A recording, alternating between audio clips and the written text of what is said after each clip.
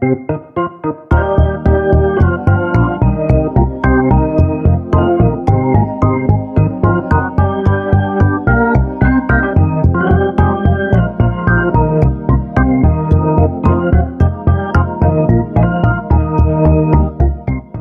to Swift Unwrapped, a weekly podcast about the Swift programming language and other projects at swift.org. I'm Jesse Squires. I'm JP Smart.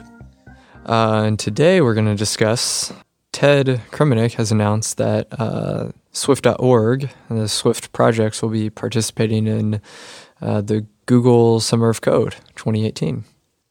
Yeah, so the Google Summer of Code, for those of you who haven't heard of it, is a yearly program that Google puts up that gets students together to participate in some open source software development. It's a 3-month program where students are paired with mentors. Usually these are students from universities. They receive a little bit of money, kind of like an internship, but their sole focus is really to work on open source things. Yeah, getting paid for open source. It's the dream. Yeah. But it only lasts 3 months, so good luck. It's just a taste. And so it's very exciting. There's lots of these projects that are on Google Summer of Code.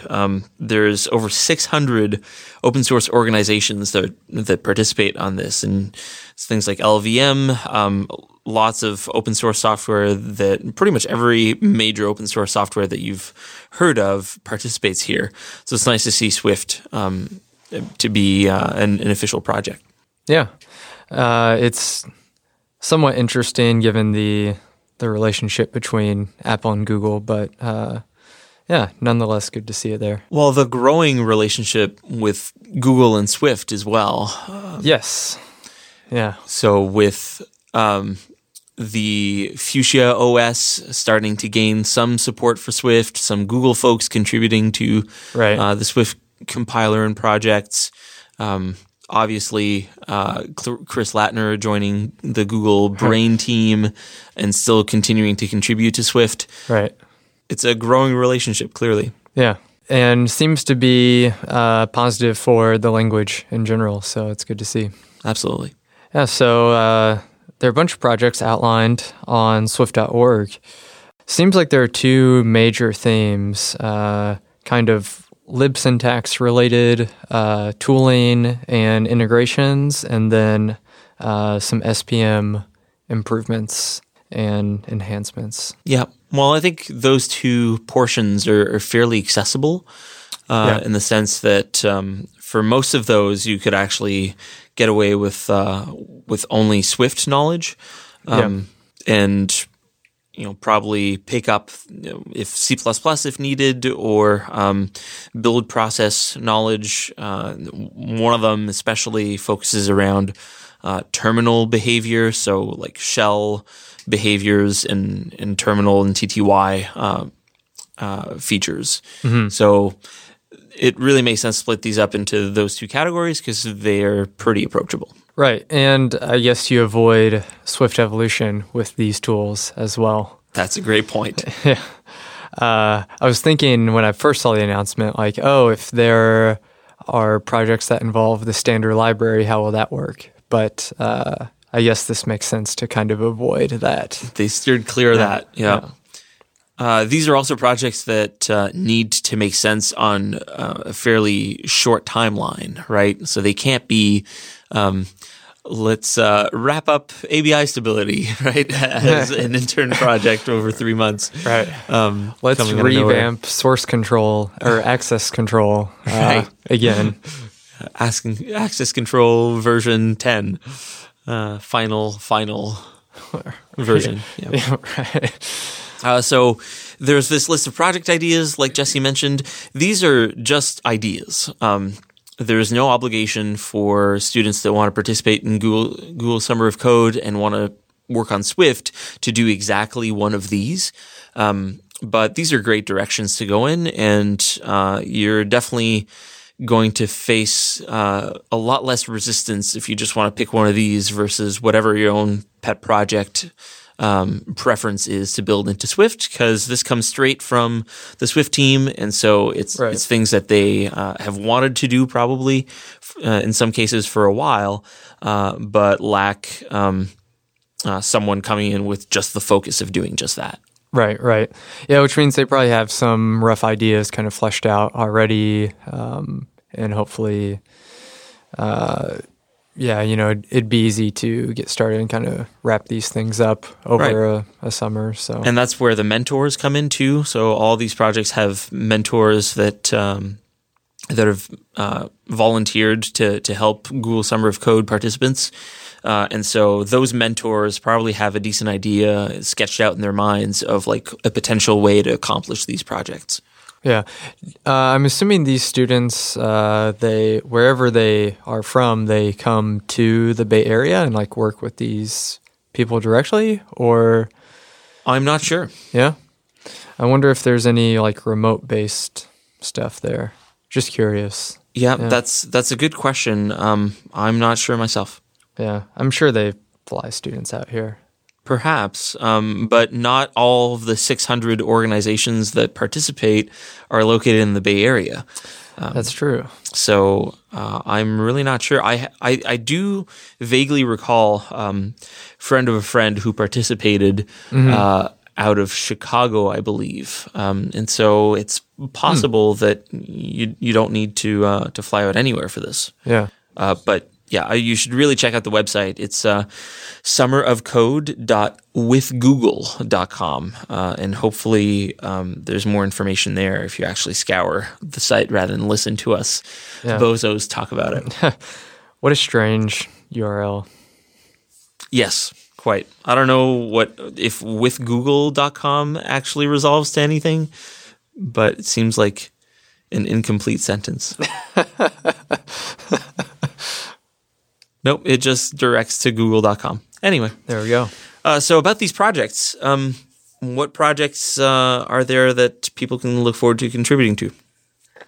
Well, first one here is a fuzzing or stress testing tool using libsyntax, which is the newer library. I think we've discussed this before, actually. There's the announcement a while back about... what was it?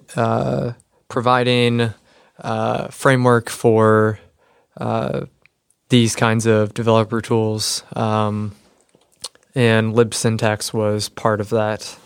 Yeah, we have talked about it briefly before. It's this new part of the compiler that Harlan Haskins, along with some other people, ended up developing.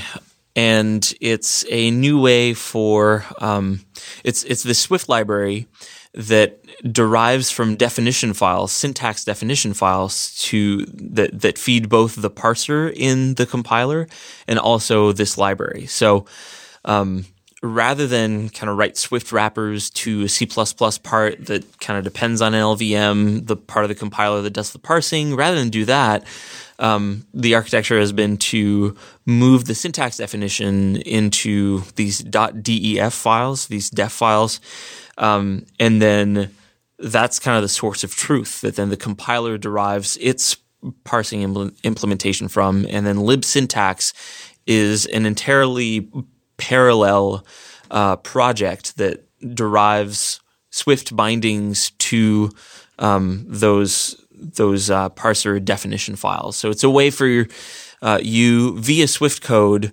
to interact with Swift source code and do things like AST manipulation, but slightly lower level than AST, where it's not it's really just the tokens. So it's really just about syntax and no semantic information. So this project is still kind of incomplete or in its early days, I guess you could say. Right. Where a lot of the different syntax combinations in Swift aren't supported still. And there's a lot of potential for this project to be leveraged both within the Swift compiler and with external tools that we'll get into in these project ideas. Right. So the goal here with this with this project is to kind of stress test the compiler, try to catch different crashes or hangs, anything where you have mutations that lead to invalid code, and also improving functionality like code completion and improving like the current refactoring tooling. Yeah, this really reminds me of this program called CSmith, which is a tool that generates random C programs that actually are valid C99 code. And it can just kind of spit out all sorts of random valid C programs. And that's super useful for stress testing compilers and other tools that deal with C code. And so this kind of seems like potentially a Swift equivalent to that, with integration points into kind of testing infrastructure. So that I really see this as kind of two components, right? You could imagine the first step here being to create a Swift equivalent for CSmith, which is like SwiftSmith that will just spit out all sorts of random Swift programs. And then the second, I would even say like potentially much larger part, is integration points into the rest of the testing infrastructure so that you can test SourceKit-D's cursor info functionality, Swift intermediate language generation, code completion. That seems like the harder challenge to me. And I would even say like, hey, if a student within 3 months can leverage libsyntax and create something equivalent in Swift to CSmith, that's a pretty successful project. Yeah, that'd be great to see. And the last thing I want to say on that front is some people have already taken to fuzzing the Swift compiler. Practical Swift is someone that comes to mind. But I'm not sure to what extent what their tooling looked like. Right.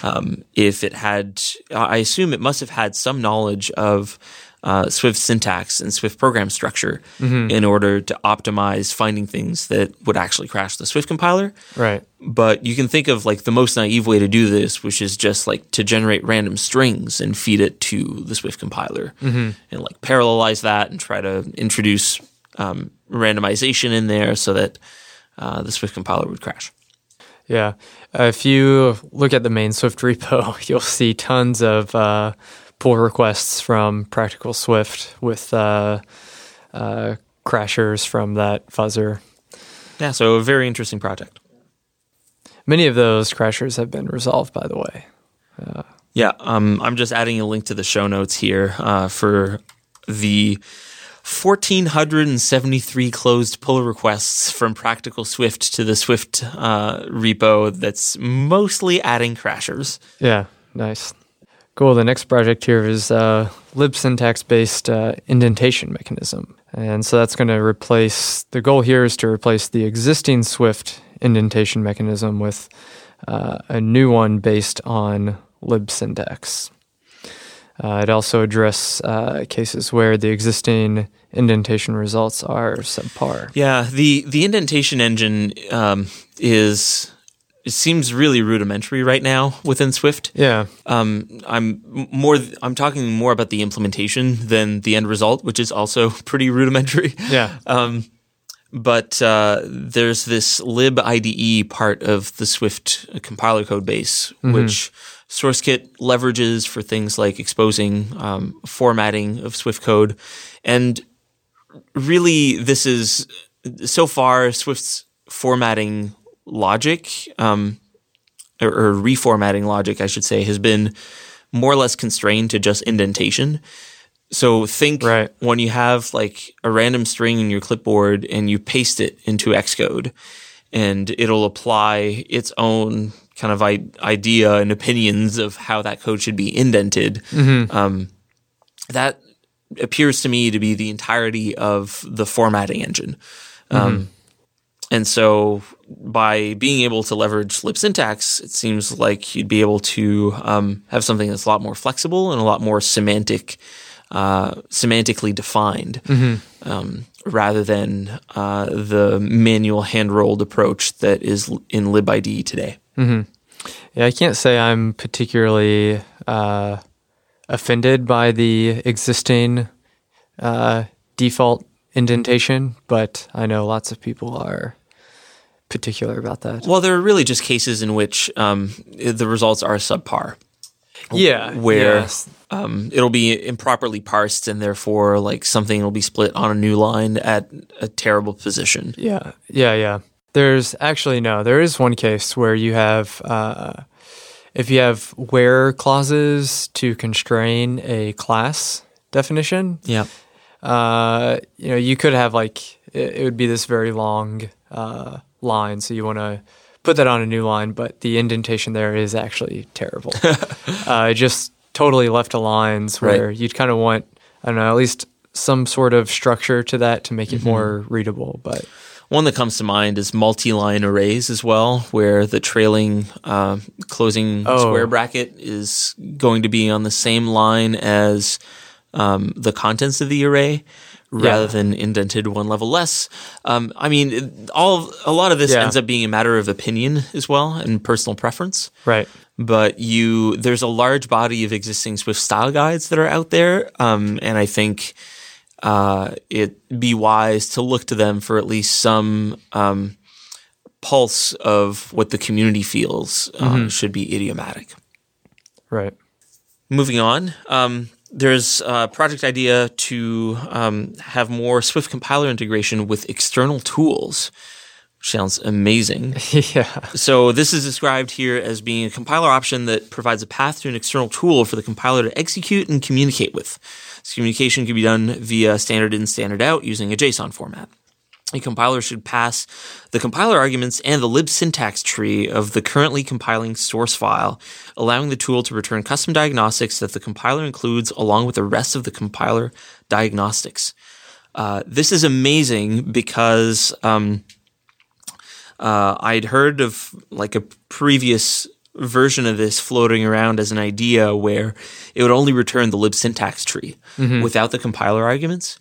And that is fairly limiting in terms of what an external tool can do. But if the external tool has the compiler arguments as well, it can do things that are a lot more semantically rich with the compilation process. Because if you just get kind of a flat array or tree of syntax nodes, you don't necessarily know if this count token, which is an identifier accessed as the calling side of accessing a property, you don't know where that count is defined. If it's defined in the standard library, if it's defined in your own file, in a separate module, your own module, any of that. And if you can say like guarantee that it's the count member of a collection, then you might be able to do certain things in linting or formatting, for example. How would having the compiler arguments help determine that? Well, if you just get a flat tree of syntax nodes, you can't assign semantic meaning there. Let me try to give a more concrete example. If you're trying to integrate this with some sort of linter tool that would detect XC test case subclass test functions. If you just get a flat array or flat tree of the syntax nodes, you don't know if XC test case, if you do see that in the syntax nodes, is actually the one that's defined in the XC test framework. And it's just because of what that's named, it's highly unlikely that it would be anything else. But think of the result type that's defined in like 100, 1,000 different places and all sorts of code bases, and it all behaves a little differently. Or when you have overloaded functions or identifiers that with Swift compiler arguments you can actually distinguish between, but with the flat tree of syntax nodes you cannot. You might be able to perform different actions with these external tools. I see.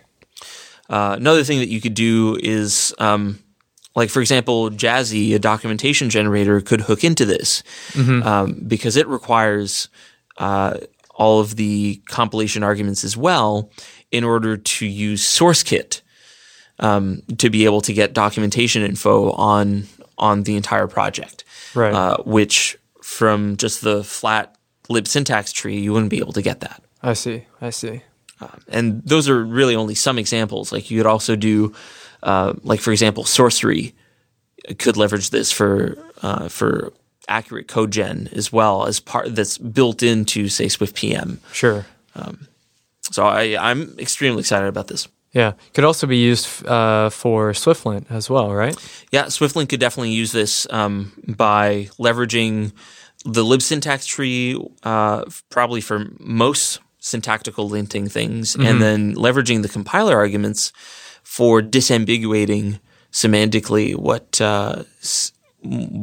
certain calls are. Right. Cool. And the final project here dealing with libsyntax is integrating it with the rest of the compiler pipeline. So that would involve taking the libsyntax tree and making use of it across the type checker, diagnostics, things like that. It would also involve having the parser generate only a libsyntax tree, derive the AST nodes from that tree, and have the AST nodes point to the libsyntax nodes for source information as well. Yeah. So one point as to how the Swift compiler works today is when it's compiling a file, it holds on to the source of that file essentially forever, as long as until that compilation process completes. And ideally, the entire file would be, rather than just kind of hold this flat string, which is the contents of the file, you would throw that away and only preserve the structured libsyntax tree, so that you're, rather than trying to identify like source locations in the file after the fact, that would kind of be done up front. That would preserve trivia such as white space and commas and semicolons and because all that would be encoded in the libsyntax AST. Exactly. Yeah. In the libsyntax tree. So it seems a lot nicer moving forward. And so this is proposing even having a serialized representation of the libsyntax tree so that the compiler front end could pass the serialized version of the syntax tree to its child processes, for example. Seems like a really nice cleanup. But for this to work, libsyntax would need to actually like support all of Swift, right? Right. So there's a lot of work that needs to happen there too. Yeah, they also mentioned here that this could allow for type checking and code generation functionality without needing to parse the code. Right, and this could enable future work for implementing incremental reparsing. Because right now, if you touch a file in Swift, the Swift compiler doesn't really know what part of the file you touched. Right. But with this, it might enable incremental reparsing, which would provide a lot more fine-grained behavior. Yeah. All right, next one here is the first one that touches on Swift Package Manager, which is to auto-generate the Linux main.swift file for Linux. So for anyone who's never written Swift on Linux, when you're writing your tests that need to run on Linux, because there's no Objective-C runtime on Linux, and that's the mechanism by which XCTest determines what your test functions are and what to run, they need to be explicitly annotated in a Linux main.swift file where you list out all of your function pointers that run that are your test cases. And then when you run Swift tests from the command line, which is the Swift Package Manager's test mechanism, it will then just iterate over everything in Linux main and run all of the functions that are listed in there. This is very tedious to maintain for library maintainers because it's very easy to just add a test case like you would in Xcode and then forget to add it to your Linux main. Right. So then it never gets run. It never gets run, and the Swift package manager has no mechanism to let you know that something's out of date, which that's being worked on. But ultimately, wouldn't it be nice if you didn't have to generate this file at all, or you didn't have to write this file at all as a developer? And so there are definitely ways to do this. In fact, Sorcery uses SourceKitten, uses SourceKit to actually do this as well, that I highly recommend, which is just leveraging CodeGen to go and iterate through all of your XC test case subclasses and look at the test functions that are in there and generate this file automatically. So this project here proposes to do exactly that, really, by leveraging SourceKit's C APIs to automatically code gen this Linux main file as part of the Swift test invocation. However, I think this is potentially not the right way to move forward on this. I'd much rather see a world in which we remove the need for Linux main altogether. Right. And if the Swift test process can at runtime do this SourceKit introspection of your test directory, right, and potentially just-in-time compile the equivalent of the Linux main file. At the very least, it should be pretty easy to, rather than generate it in the main directory where people explicitly write it out today, just generate it to a temporary file and then compile that and then run the compiled process of that. But I even think that would be a half step. I would much rather see Linux main not even be written out to disk at all and have this just in time interpreted. Yeah, it could be the same mechanism by which we get the automatic equatable and hashable conformance in Swift 4.1, which is coming. Potentially. Right? So where the compiler auto-generates this thing for you and then you don't have to worry about it. That's not exactly what I'm thinking of, but that would definitely be another way to go about it. Yeah. Where, for example, the Swift intermediate language would be generated. Like that's how the compiler auto-synthesizes the equatable and hashable implementations. Now, because the Swift package manager lives in a level above the Swift compiler, it can still it'll be a little harder for it to generate Swift intermediate language. But anyway, those are all different directions that this could go in. But yeah, I mean, I like the idea here, but I think even within a 3-month project, this could go a little further. Yeah. Well, the next idea here for SPM is to build a tool to suggest your next symver tag for a package. So if you're on version 1.2, let's say you make some public API changes that are breaking, then SPM could say, oh, your next tag should be 2.0 because you just made breaking changes. If you only made additions, for example, then maybe it would suggest 1.3. Yeah. Seems interesting. Yeah. I've seen a few open source projects actually attempt this built on SourceKit as well.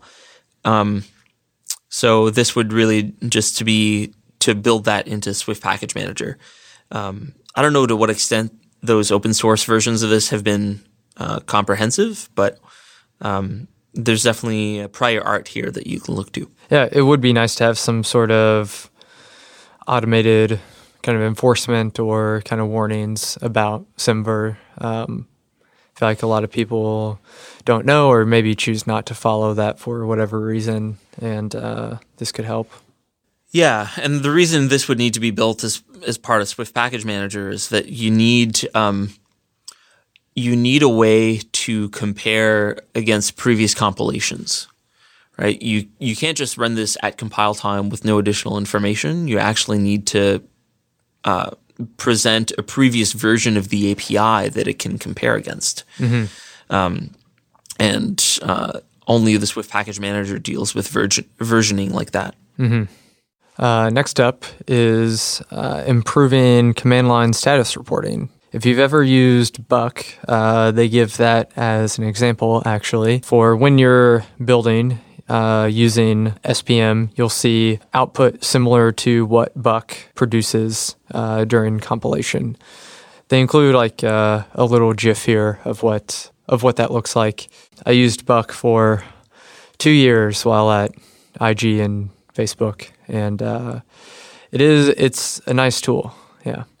It's good to see, I think part of that like very nice developer experience with Buck is partly because Buck took forever to build projects there. So it was nice to see like detailed output.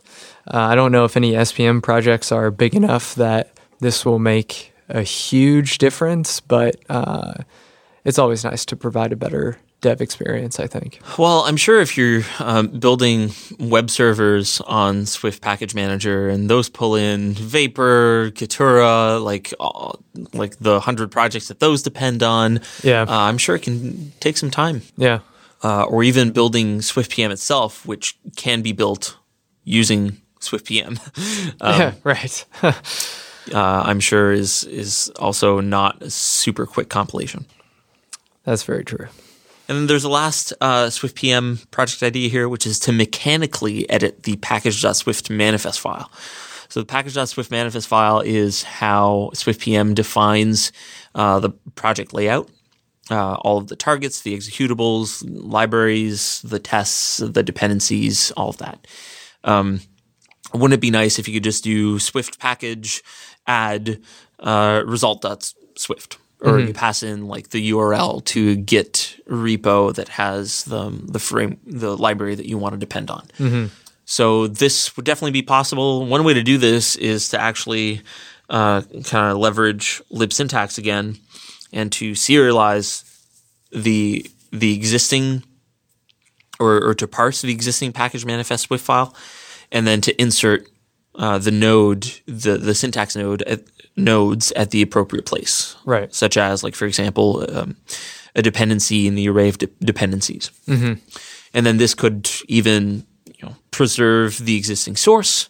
The way it's proposing to do it here is to require using SourceKit to figure out the cursor positions where the new entries should be inserted. I think that's the wrong way to go about it. If libsyntax is actually fleshed out the way that a lot of these projects require it to be fleshed out, you wouldn't need to use SourceKit at all. You could really just build this on libsyntax, which has the nice advantage of being much smaller because it doesn't need to provide an interface to the entire Swift compiler. It's just this very lightweight Swift library that's derived out of these definition files that we talked about earlier. Yeah, and that kind of wraps up the projects for Google Summer of Code for the Swift.org projects. That's all we have for today. I'm Jesse Squires. You can find me on Twitter at Jesse_Squires. You can find the show at Swift_Unwrapped. You can find me on Twitter at SimJP. And if you'd like to join the conversation, join us at Spectrum.chat. Thanks for listening.